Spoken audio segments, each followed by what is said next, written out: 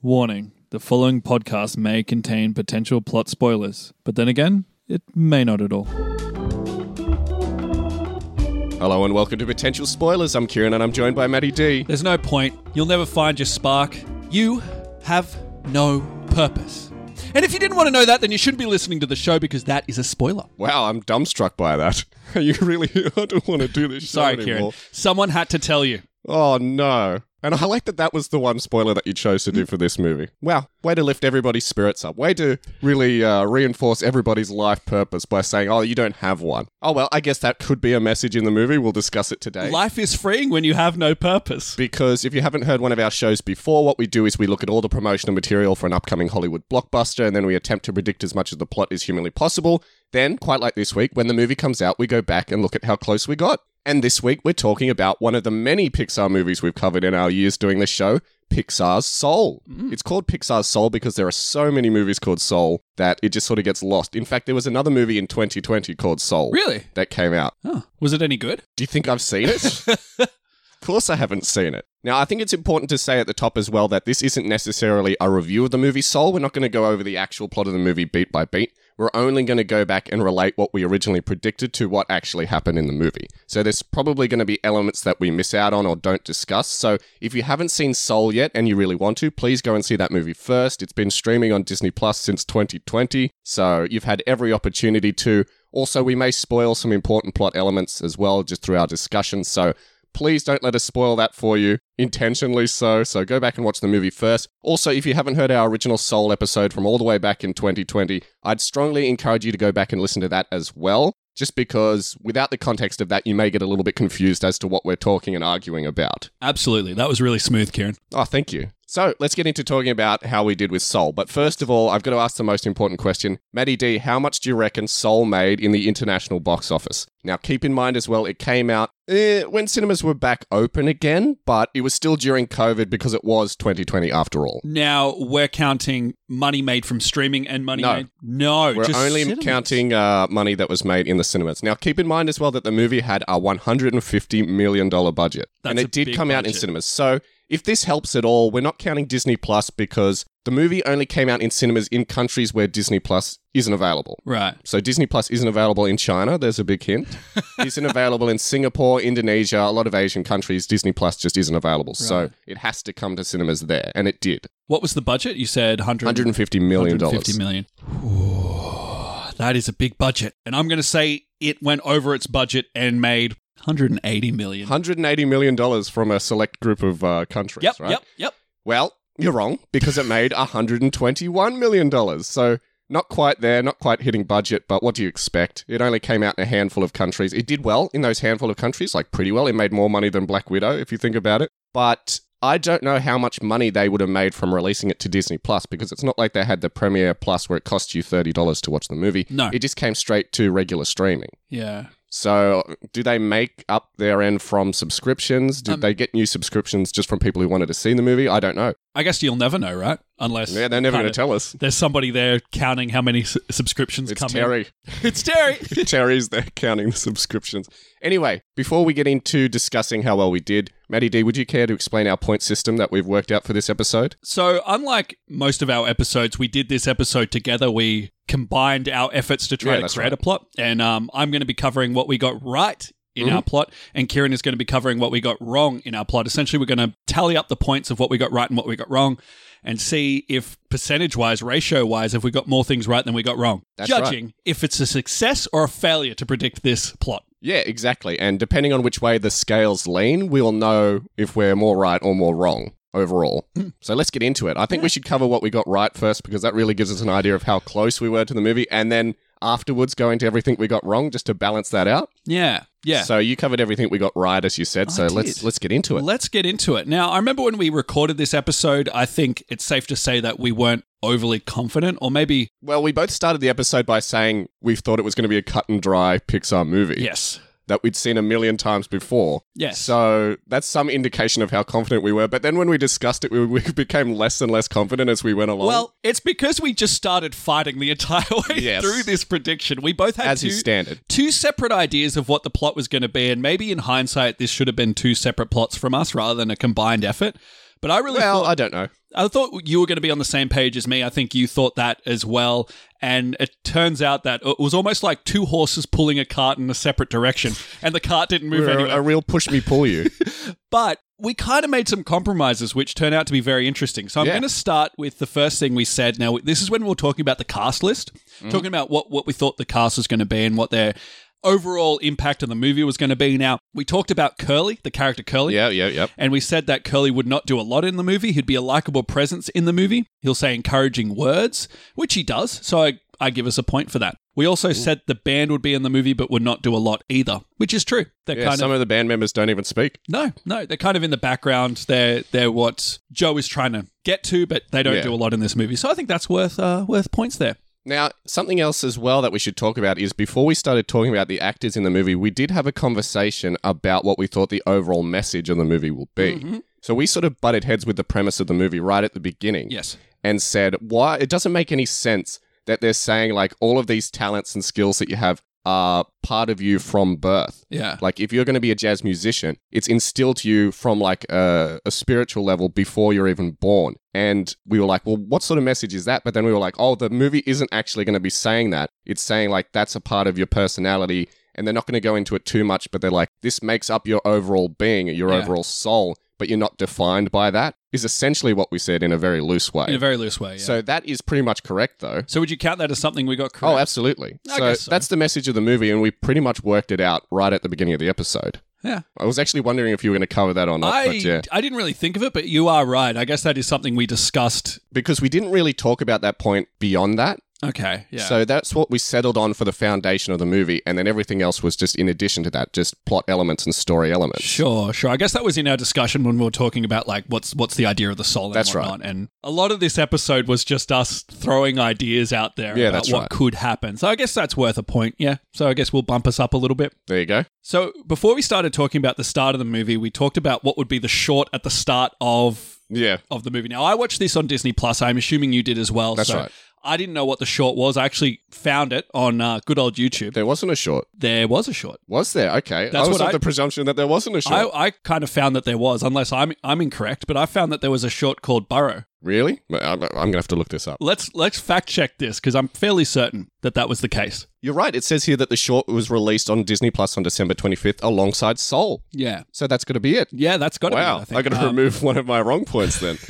So, I mean, I watched this short, right? And what it is essentially is it's about a rabbit building a burrow, and then there's a mole that comes in one side of his burrow and like one of those digging mice that comes in the other side, and they're trying to build their own burrow. That's essentially what it is. Now, we sort of said, it'll be about a child building a tower and learning about teamwork, which it is not the case at all. Oh, really? But it's technically about something building something. So in that loose way, I generously give us a point because the rabbit is building a house. He's building a hole. That's kind of what it's about. So sure. I give us a really... Makes sense. The message is there, kind of. Kind of. It's a stretch. It is a stretch, but I'm going to give us a point. Okay. I will accept if you give us a point for that, for us being wrong about the overall short, but yeah.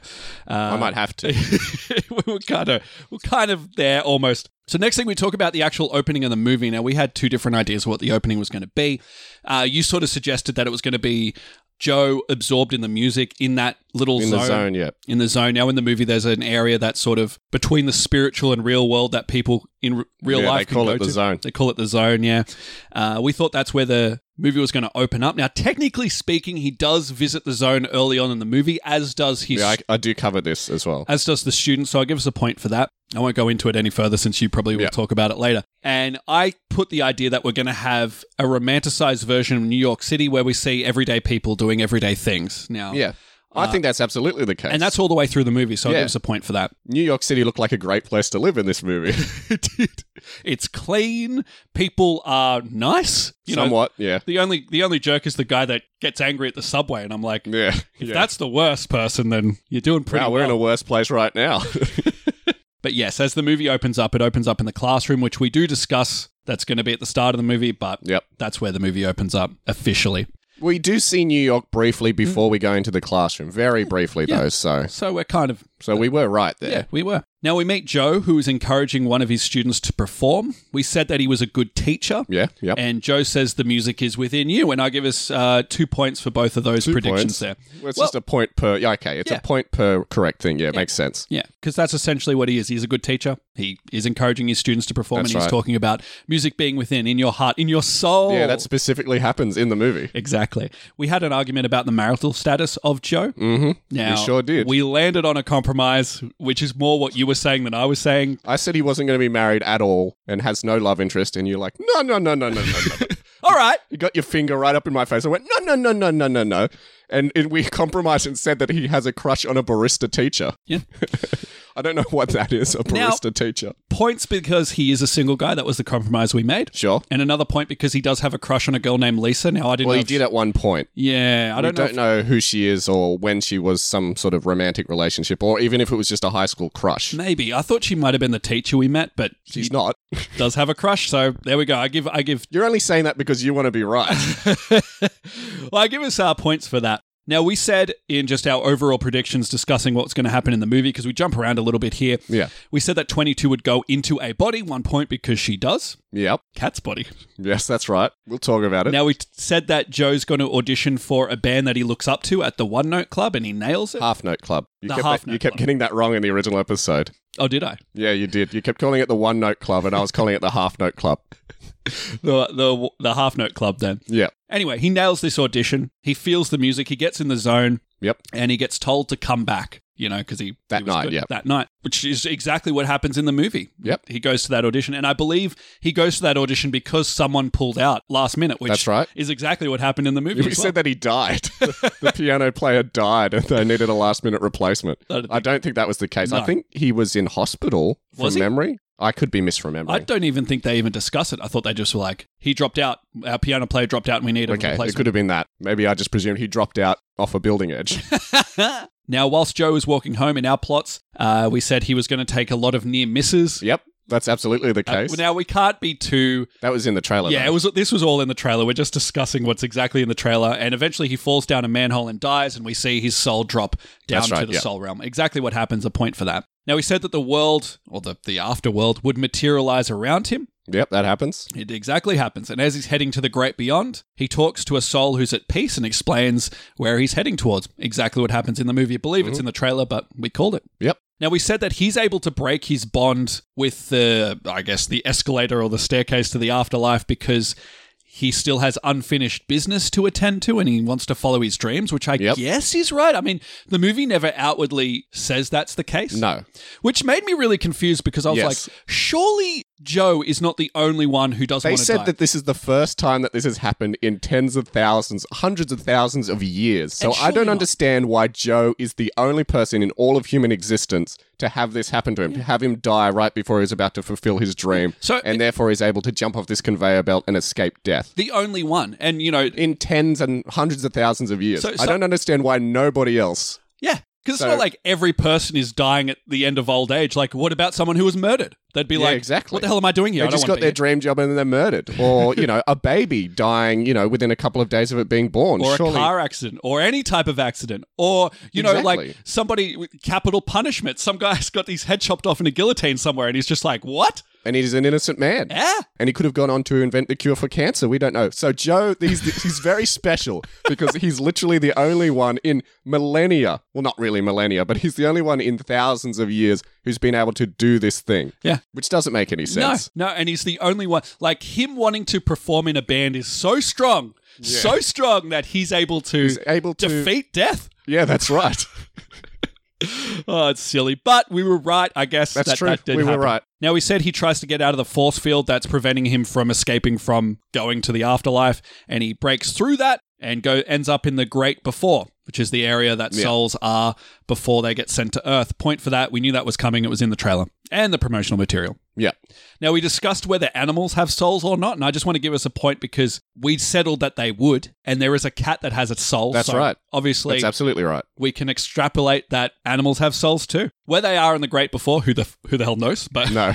They exist. They're in a different section, presumably. Well, that's what we said. Yeah. We don't see that in the movie. No, I just said presumably, though. So Now, we talked about Joe meeting 22, and we had another argument here where I thought Joe would be recruited as a teacher or a mentor. Yeah, that's right. To 22. Why are you covering stuff that I'm going to cover? And you said... Wrong, Matty D. Well, because I wanted to... just wanted to say that I put that out there. And What we ended up saying was that it would be an organic thing that they bump into each other, but we were kind of on the right track there, which is why I think it was we worth are a mention. technically right because he isn't actually assigned as a mentor. He Not basically technically. he lies his way into the role. Yes. So it does organically happen because he ends up there. He just happens to run into this person who thinks he's a mentor. He steals a name badge and he's taken into the youth seminar. Yeah. So technically it did happen organically. He wasn't assigned. So if we'd settled on that, we would have kind of been wrong. Yes. But we would have still counted it as correct. You bet your ass because we would have been closer. That's a bit of a stretch there. Now, we also said that the souls in their soul form can materialize things at will, 1 point because they can. Yeah, that's true.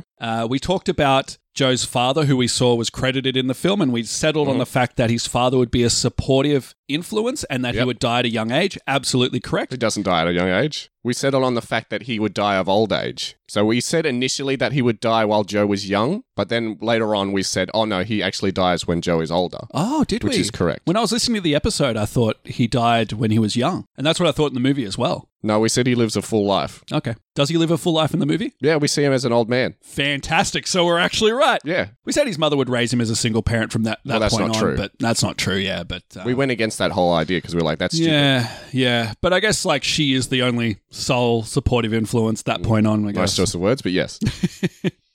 But he's already an adult at this stage. Now, in this point in the movie, we said that Joe would be in the afterlife, he'd be in the great beyond, and he would see... Great before, and he would see his life. That's right. And that does happen. And we spoke about it as Joe would try to show 22 that there was great things to live for. So he'd be like, look at all the things, and he could materialize his life, which technically happens. Yeah. In the actual movie, his life sucks. It's like him sitting around watching TV. Yeah. Not doing anything. In the movie, it's a program that the mentors show the soul what their life was like to, I guess, inspire them to go to Earth and find their passion and whatever. Yeah. So I guess, it does happen in the movie. And we see that in Joe's life, we see there's a bunch of rejections and we see him trying to be an aspiring musician, which is the case. I don't think we thought it would be as depressing as what it was, which was weird because there's another point in the movie where he's thinking about all the good times he had. So I'm like, is it only because Joe's focused on being a musician? That's going to be the reason. I guess that's the reason. Next, we sort of discussed what was going to happen with Paul the bully. We're kind of jumping around here a little bit. Yeah, that's right. Now, I go into that as well. Yeah, but we did say that he would forgive Paul.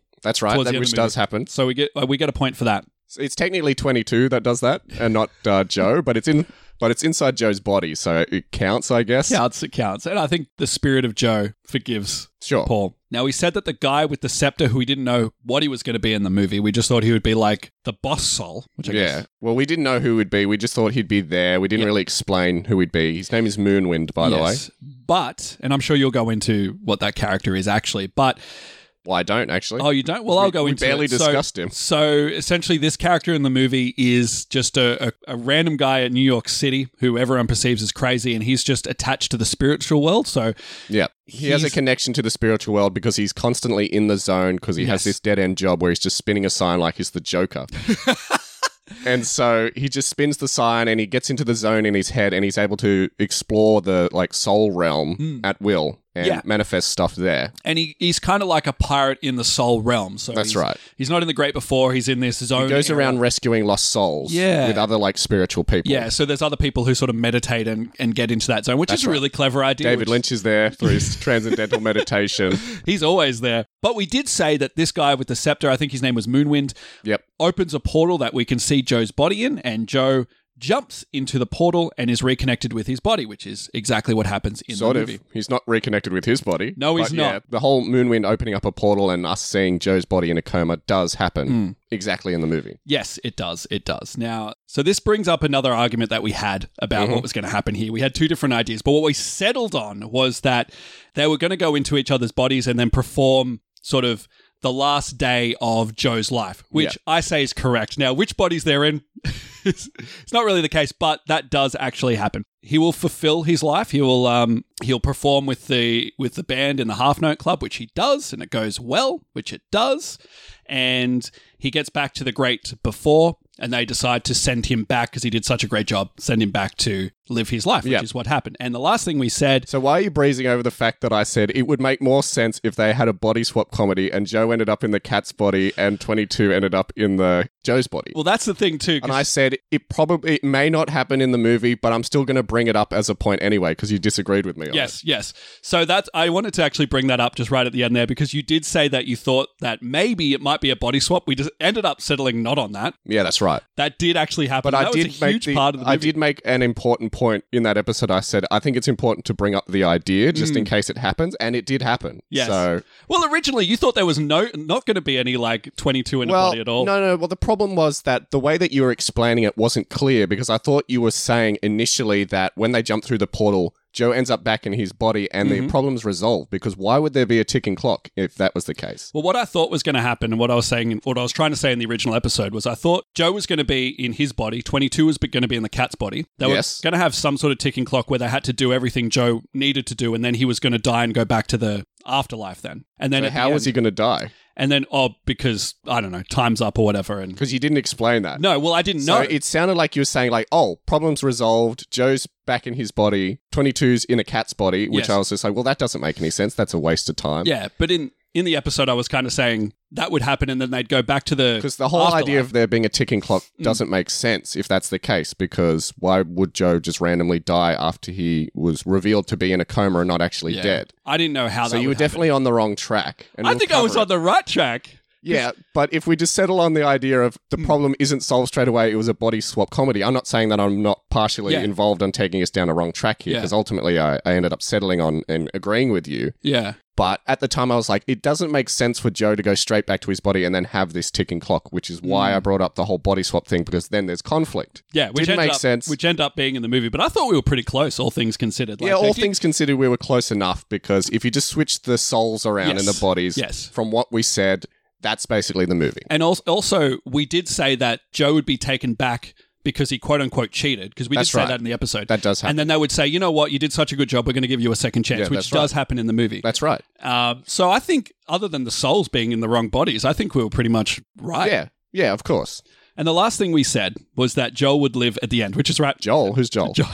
Joe would live at the end. Yeah, okay. Which is right. Yeah, that's true. I mean, we he could presumably lives a long and happy life. Or maybe the next day he dies of cancer, which would be hilarious. But props to you for saying that it was a body swap movie. God, if we just went with that, we'd have nailed it. Yeah, absolutely. We would have gotten everything right in the movie. But all things considered, I remember this episode and being like really wrong. When I watched the movie, I was like, we I was the this same. up. I was the same. Watching the movie and re-listening to the episode, I was like, holy crap. Yeah. We did a really good job. And we got 32 points out of it. Is that counting the discussion we had at the start? Okay, 32 points. Not bad at all. Not bad at all. But let's see how the ratio is, because we should go into everything, because we've already discussed a few points. So we already know that we had a fair few elements wrong. But let's really break it down now and see all the points that we didn't get correct in the movie that ultimately hurt our overall prediction. So first of all, we've already discussed it. We said that Curly the drummer wouldn't have a huge role in the movie, and I agree with you. For the most part, he doesn't. But he's in the movie more than Joe's frenemy, Paul. He's in way more scenes than Paul, and he gets Joe his dream gig. So, in fact, he has one of the most important plot points in the movie. Yeah. So if it wasn't for Curly giving him this gig, the movie wouldn't happen. Yeah. Everything in the movie wouldn't have happened if it wasn't for Curly. Very true. Curly isn't in the movie much, but he's very important, is basically what we got wrong there. We were like, why is Curly even mentioned in the cast list? He's not even going to be important, but he's way more important than we gave the character credit for. True. He also gets a childhood flashback too. That's true. We should have known that. We should have predicted that would happen in the movie because it's standard.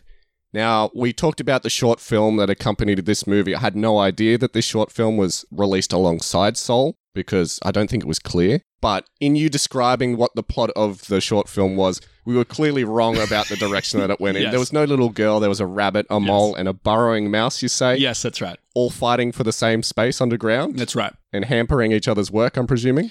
It's a very short one. Eventually, the rabbit just decides just to dig deeper down. He's like, oh, there you go. Forget this. Problem solved. It sort of fits like the message of Soul, where it's just like, if you have a problem, just try something and it'll work.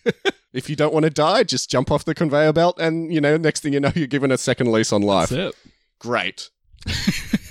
So the movie doesn't actually open with Joe playing jazz piano to his class, as you discussed. It actually starts with the class playing really badly instead. So as we get the opening credits, we hear a really bad version of When You Wish Upon a Star from Pinocchio, which is the standard Disney opening theme. Yes. So we thought that the movie would open with the sounds of jazz piano, Joe playing to the class.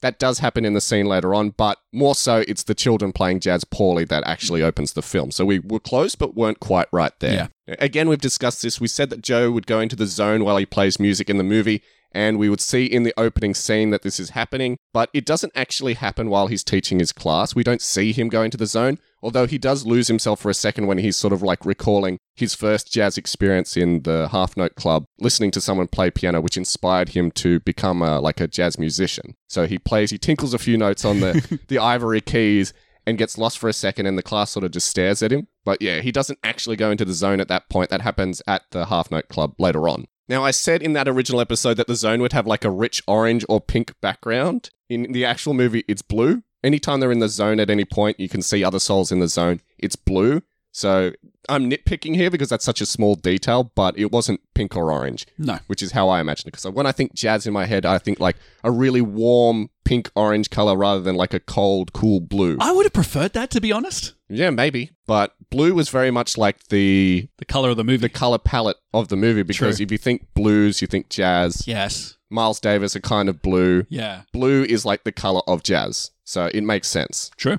It's more so the color of blues, but still, let's ignore that. Again, we've sort of discussed this already because you're insistent on doing both right and wrong for most of your points.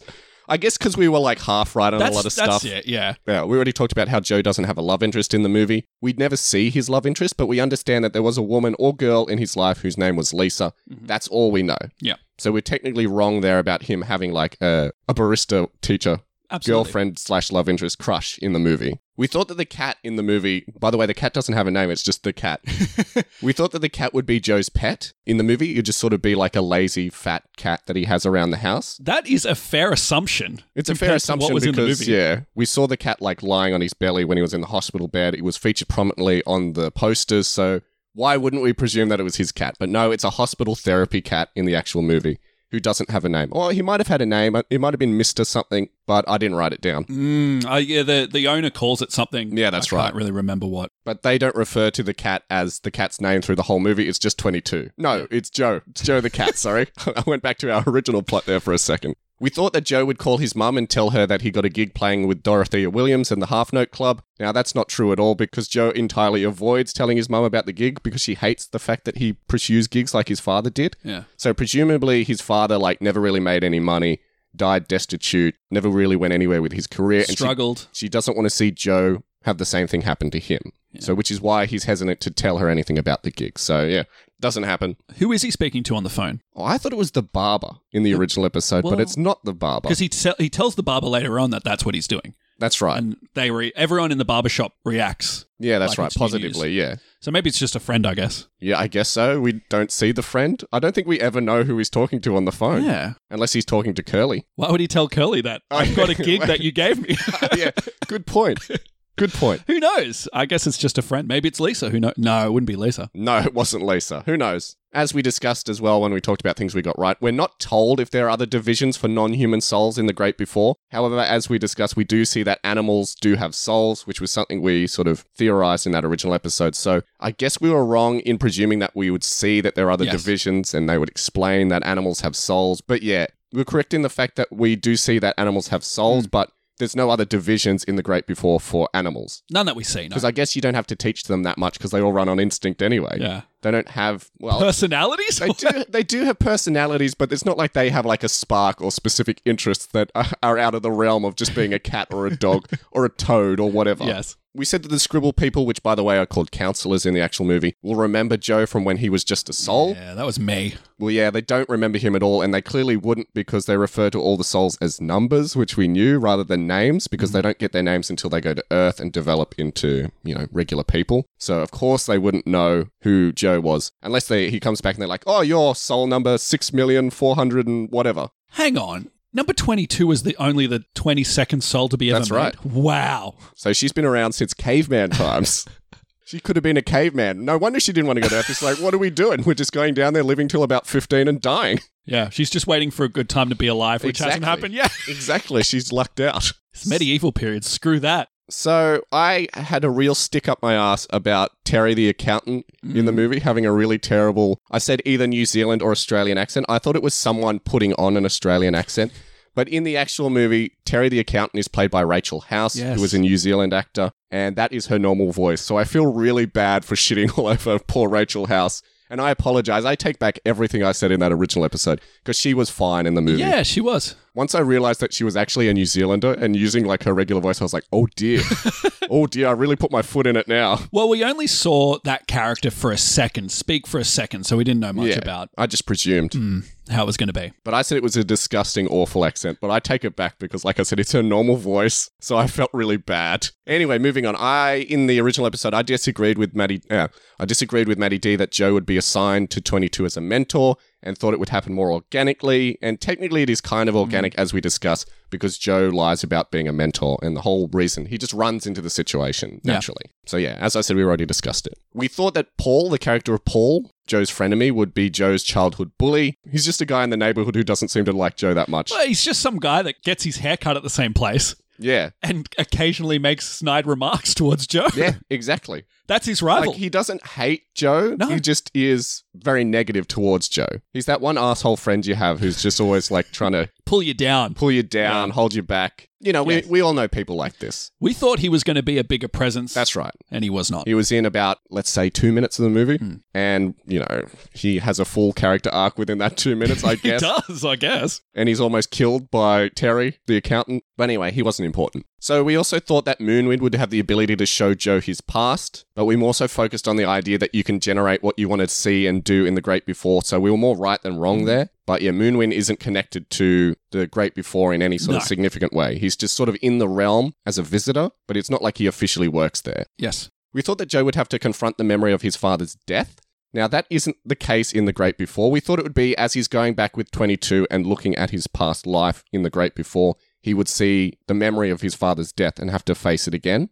And this would be a good lesson for 22 to say, look, even though you lose people you love in your life, it's an important part of growing and becoming a better person. Yeah. But that doesn't happen in the movie. The only thing that's close to that happening in the movie is towards the end of the movie, Joe does reflect on his father's death when he's thinking about like all the positive moments in his life and in the ways that 22 inspired him to be a better person, essentially. So you see him thinking about his father's death and him crying, but that's as close as we get to him confronting it. He's more at peace with his father's death than we thought he would be. Yeah. And I guess like him pursuing jazz is kind of a connection to his father. Absolutely. But to your point, there's no real point in the movie where he has to confront the death of his father. Yeah, that's right. So moving on, we thought we'd see Joe's memory of experiencing young love. We don't see that at all in the movie. Does not happen. And we thought most of the movie, let's say 70% of the movie, would take place in The Great Before. Yeah. Going around in The Great Before, talking to 22, explaining things. Thankfully, this was only a very brief part of the movie and not the whole thing. We thought it would go in a more inside-out direction, where most of the movie is focusing on sort of like the world inside the child's brain. So we thought they would do a similar thing here, but thankfully most of it takes place in the real world. Yeah, agreed. The movie is way better off. Yeah. We said that Joe will want to see how his family's dealing with his death as a lesson for 22, and Moonwind will reveal that he's in a coma. There's no point in the movie where Joe ever actually believes that he's dead. He always feels like, something's happened to me, I've had an accident before my time, I need to get back to my body. And then we see that he is in a coma. Yeah. And he's sort of, I don't know, is he dead? Is he just in a vegetative state until his soul, or until 22's soul goes into his body? Because they suddenly react to like his heart monitor going off and stuff like that, and him coming slowly into consciousness. Yeah, well, I suppose he is dying. Maybe that's what happens when people get I'm just presuming he's a vegetable, because he has no soul connected to his body. I guess so. The therapy cat is there to help tie him into coming back. I don't know how therapy cats actually work. The only therapy cats I know is from Dr. Sleep, where the cat comes and sits next to you when you're about to die. So that's not a good sign. Maybe it was that. Yes. So we said that Joe will jump through this portal that Moonwind created and he will return to his body and 22 will enter the cat's body. We've discussed this at length. We know that's wrong. We also thought that Joe and 22 would only return to the living world towards the very end of the movie, maybe in the last 15 minutes. Again, this happens within the first, 35 minutes of the movie, and then the rest of the movie is them running around, body swap comedy. We thought it would be learning lessons. The climax of the movie. That's right. But it wasn't. It was the big final 15-minute chase, basically. So we said as well that Joe and 22 would run around trying to live Joe's dream day, or just fulfill his dreams in general, I suppose, believing that Joe only has a short time left to live.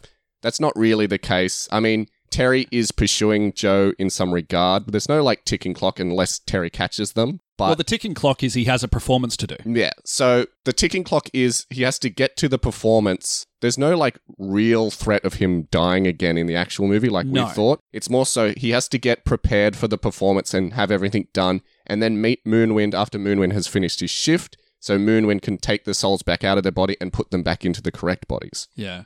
Well, 22 would go back to the soul realm. Yeah. Did they have to wait till Moonwind finished his shift or That's when right. the solar thing happened? I thought it was both. So there had to be a thin point between the barriers between the soul world and the human world, Earth. And Moonwind said that this is going to happen at this specific time. We have to wait until then. Also, he had to finish his shift. Yeah, which is funny.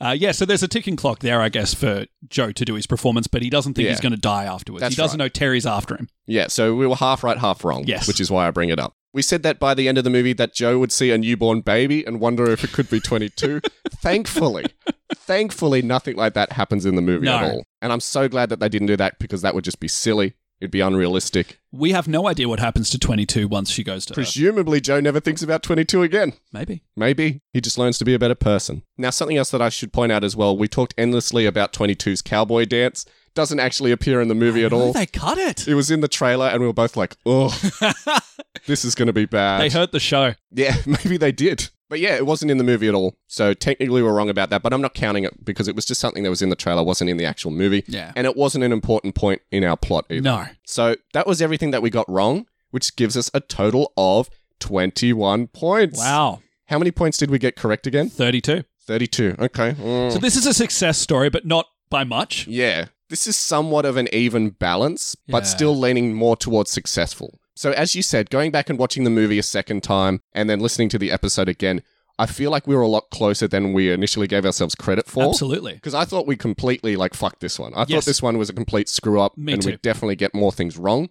But this is a circumstance where we were on the right track, but with just a few elements that were incorrect. And I think watching the movie, I was surprised how much we were getting right or how close we were getting to being right. Because there was stuff that we were talking about that was not in the promotional material, was not in the trailer. There was no reason for us to think that way, and we were guessing it. And most of the context of the stuff from the trailer we got correct in the actual prediction as well. It actually fit into where we thought. Even beat for beat, the plot points of the movie were in the same order as we predicted in the plot. They were. And because we both had two completely different ideas of where the movie was going to go, I think working together actually really helped us out. It did. Because if you consider your original plot that you wrote for that episode, it was probably completely wrong, save a few elements. Yeah. So through compromising and working together, I actually think this really helped us out. Most of the time it hurts us, and in some circumstances it did hurt us this time. But I feel like because we worked together, we ended up being closer to the movie than we would have had we worked separately. Definitely. The compromises we made, and this is a rarity for us, the compromises we made actually turned out to be closer to the movie than either of us thought the movie was going to be. That's right. Because you were going to have Joe with a pregnant wife, and the baby was going to be 22. Yes. And they were going to go back into their, most of the stuff that you brought up was wrong. And let's face it, a lot of the stuff that I brought up was wrong as well. And in compromising, as you said, we got there eventually, sort of got there eventually. Really did help us out. But yeah, I'm going to take this as a success story overall. Me too. Teamwork wins. And I guess that leads us directly into talking about what we think of the movie. Yes, because we discussed this on our special episode a while back. We did. I said it was one of the best movies to come out of 2020. That's right. And I disagreed with you at the time. I remember saying that Onward... At the time, interesting. ...was a much better movie. I'll get into it. Yes. So what are your thoughts on Soul? Like you said, we have discussed it in our Best and Worst of 2020 episode, but we didn't really go into detail. No. So now it's no holds barred. You can say exactly how you feel about the movie and what you liked about it, because we all know that you liked it. Yes, so I did say it was one of the best movies of 2020, so I guess it's no surprise that I did like this movie. I came into this movie with very low expectations. In the episode we did predicting this movie, I said it was going to be cookie cutter, it was going to be same old Pixar, but I was really surprised with the direction this movie went, even though I guess we guessed a lot of it. But just the heart of the movie I was really surprised at. So I think visually the movie is stunning. It's a very beautiful movie, and it's very creatively done, especially when you're doing the Great Before and the councils. I kind of liked all of that in, the detail they went into it. But I guess I really liked that this movie could have just been another movie about following your heart, following your dreams, following your passions. Everything will be okay, which it kind of is in a way. But I kind of like the message of the movie for me was, it's important to have passions, but you need to be present and live life and enjoy life. That's right. And there's your passions can't be your purpose because they're not your purpose. Exactly. And I watched this. And Joe realizes that at the end of the movie. Yes. And I watched this with somebody else, and we came away with two different meanings from the movie. The person I watched this with said, so the message of the movie is he shouldn't be following jazz. He should be a teacher. That's his purpose. And my takeaway from the movie was, no, he should be pursuing jazz because that's what he loves, but he shouldn't be blocking out the rest of the world. He should enjoy life, because if he's just focusing on one thing, he's missing out on everything. Yeah, he's not going to be fulfilled just following his passion. And I thought that was really interesting because rarely do you have a movie where two people take different meanings, but you could say both meanings are valid. Yeah. So, it depends on your individual experience to what you take away from the movie. I thought this movie was really bold. I thought it took a risk going in that direction, and I took a lot of meaning out of it. It was very emotional in the end, and I thought the message was a really good message. Yeah. So I got nothing but high praise for this one. And what did you think about 22's journey? You're sort of focusing on Joe's journey. Yeah. I like the 22 journey. I like the fact she started off the movie, not seeing any point in living and not having like a direct purpose. Yeah. And then I guess through the journey of the movie, we see, she starts living and then realizing that there's more to life than just a purpose. The same lesson that Joe learns, essentially. I guess we sort of knew that going in the movie that was going to be 22's journey. I guess so. There's no real surprise. Yeah, we did say that at the start of the episode. That's right. But I kind of liked how they did it. I liked the fact that it wasn't about finding something you love to do. It was about finding the beauty in everyday things and everyday life, and finding the beauty in interacting with people. And your memories. I really enjoyed your happy that moments, those little moments. There's a scene in the movie that I'm thinking of where 22 finally gets her spark because she sees like a helicopter seed falling down from a tree. That's such a beautiful scene. Yeah. And then the bit where Joe pulls out all the little things that he picked up along the way, or 22 picked up along the way, and he starts playing. And it reminded him of moments in that day when 22 was realizing, I want to live because of these like little moments and little memories that make, human life worth living, basically. Yeah. And had nothing to do with any purpose. No. It was just life. Yeah, and it was just about enjoying life for what life was, having a talk with the barber about what he likes. I don't know, it was a really simple, beautiful message that you don't see in movies that much. And that's right. It's unfair to compare it to Onward, but I kind of felt like Onward, even though I did like that movie and did get emotional towards the end of that movie, I thought that followed a very Disney trajectory, Yeah, that's right. Where this movie was just trying to do its own thing and was kind of really bold. So what can I say? I was surprised. Yeah, and you still rank it as one of the best movies of 2020? Yeah, definitely. There you go. Well, my thoughts on the movie, if that's you remember, a high bar, by the way. Yeah, exactly. We've discussed this already. Go back and listen to our best and worst of 2020 if you haven't listened already. And one of the reasons I encourage people to go back and listen to that as well was because I was very negative towards that movie back then, because I saw the movie when it came out. And I was sort of thrown off by the direction that the plot went in, because I was like, well, this isn't really what we predicted. So it's not really a direction that I thought the movie was going to go in. So therefore, I don't think I agree with like the message of the movie. And then quite like your friend who you watched the movie with, at the end of the movie, I was like, I don't get it. Like, he got the gig. Why is he disappointed? Like, why is he sad that he got his dream job and is fulfilling his purpose? Like, I didn't understand it. So I was like, well, the message of the movie is wrong. I didn't like 22. I thought 22 was annoying. And I didn't cry in the movie when I first watched it. And I was just like, okay, I don't get it. This is just a mediocre Pixar movie. In watching Onward a second time and talking about that and singing its praises, and then going back and watching this a second time, it's been 2 years since I've seen the movie. Basically, it's about a year and an X amount of months since I originally saw Soul. And I feel like I've grown a lot as a person since then. And so watching it a second time, I was like, wow, this movie looks really, really good. Arguably, it's got a much better, more realistic style than Onward has. So Onward looked good, but I think that this movie looks a lot better. I finally got what they were saying at the end of the movie, as we already discussed. I finally understood what the message was, and I was like, well, that's a really good message. That's a better message than Onward. Because I got the message, I could connect with it more. I got really emotional towards the end of the movie. There you go. And basically spent the last 15 minutes in tears. Wow. And so it really hit me this time. And I was just like, hang on a second. Why was I shitting all over this movie when we last talked about it? I obviously didn't get it, didn't connect with it. And now that I'm connecting with it, I'm realizing this is a much better movie than Onward. I was singing Onward's praises just because they had like, a brother relationship. A pretty mediocre story, and then right at the end they hit you with like the brother relationship that was there the whole time, but you didn't see it until reflection. Which is a good message. It's a great message, but then I think this movie has a better, stronger message. It's an overall better, stronger movie because when I rewatched Onward, I got bored. There were several scenes where I got bored, but then rewatching this, there was no scene in the movie where I ever got bored. When I was watching the first 15 minutes a second time, I was like, wow, this is much better than I remember it being. And then when 22 was introduced, I was like, oh, now I remember why I didn't like this movie because I thought 22 was really annoying. But then when 22 ends up in Joe's body and ends up living a real life instead of just a cynical, pointless soul life, then she really opens up as a character, becomes more vulnerable and becomes more relatable. And the movie becomes 10 times more enjoyable. And then it's because of her experience that Joe learns the lesson at the end. Not what I was expecting. I was expecting it to be the other way around. Joe teaches her to be less cynical and love life more. And as I said, it ended up being a great journey, a great message. And I ultimately like it way better than Onward. There you go. So you changed. I was not expecting to say. Wow. What a turnaround. So the movie absolutely changed my opinion watching it a second time, having different life experiences and then being able to relate more to it. So yeah, there you go. Was not expecting that. I went in with my arms folded being like, I don't remember liking this movie. But then, yeah, it turned me around. I liked it a lot better. Nice. I'm glad you enjoyed it the second time. So I kind of feel like I want to go back and swap out Onward for Soul in my best of 2020. Yeah, you can, I guess. There's no rules against that. Also, I think it's worth saying that this movie was really funny. Yeah, it was funny for the most part, yeah. I didn't laugh out loud at it. No, but it was clever in a lot of ways. Yeah, it was clever in a lot of ways. There was a lot of little moments that make you smile. Yeah. Not burst out laughing, but yeah. There was enough little things in there that you're continuously riding on, yeah, that's pretty funny. I like how Wave. All the councils would patronize Terry, sorry. Yeah, that's right. Yeah, Look over there. Yeah. They clearly didn't like him. Yeah, that's right. I like how they just shut him down by being like, Terry, you're doing an amazing job. And Terry's just like, oh, thank you, and then just goes off. Yeah. Here's this trophy that you asked for. Yeah, exactly.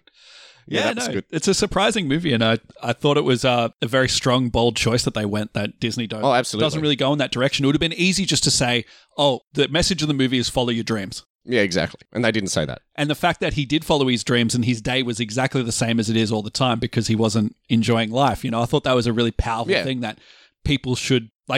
that's very beneficial to a lot of kids. Absolutely. I think, absolutely. We live in a world of social media where people are like, oh, just chase your dream and then everything will be bright and colorful. Hunky-dory, yeah. Yeah, that's it. You become famous, you become a millionaire and everything's great. And it's like, well, no, nothing really changes if your attitude on life doesn't change. Yeah, I agree with you 100%. And what a deep thing for an animated movie to bring out of it. It's a difficult message to convey. I don't know how well they conveyed it, but I think they did it well enough for me to get it the second time watching the movie. Well, they didn't spell it out and treat you like an idiot, right? That's true. Which was nice. Maybe I am an idiot, which is why I didn't get it the first time. Well, I guess it's interesting because when I watched it with another person, we took away two different messages, and it sounds like you took a different message as well. Oh, yeah. I guess it depends on the viewer. Yeah. Which is a cool thing, right? Yeah, it's a great thing. It's exactly what movies should be. Yeah. We can't have these kind of conversations when we wrap up talking about Fantasy Island or Dolittle. Well, we do discuss what the meaning of those movies are. Yeah. Because they don't have a meaning. They don't have a meaning.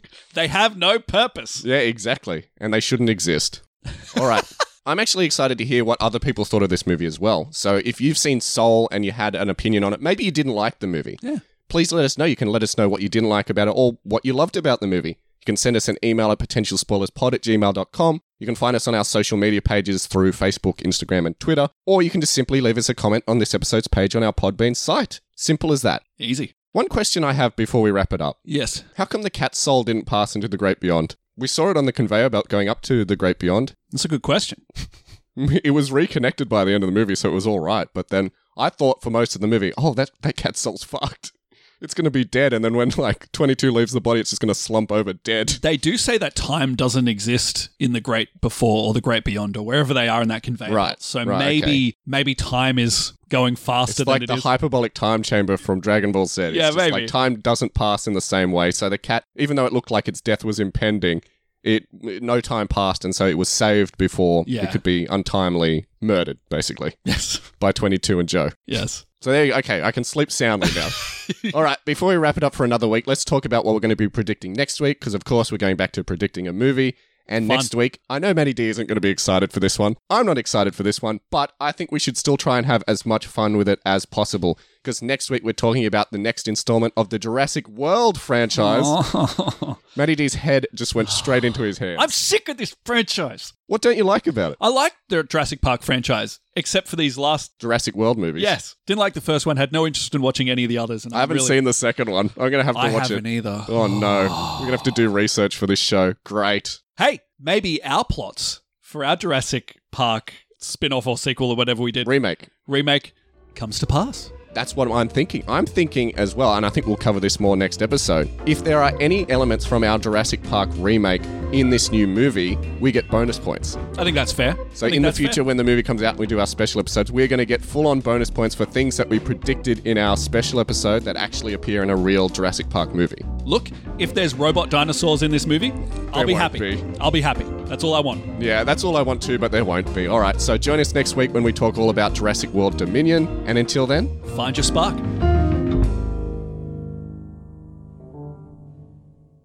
But in the actual movie, Terry the accountant is played by Rachel House, who was a New Zealand actor, and that is her normal voice. So I feel really bad for shitting all over poor Rachel House. And I apologize. I take back everything I said in that original episode, because she was fine in the movie. Yeah, she was. Look, fella, I'm thinking there's no reason we can't keep this little incident between us, eh? Mistakes happen, and it's not your time. Unless you keep eating those processed foods, am I right? Seriously, stay away from those processed foods.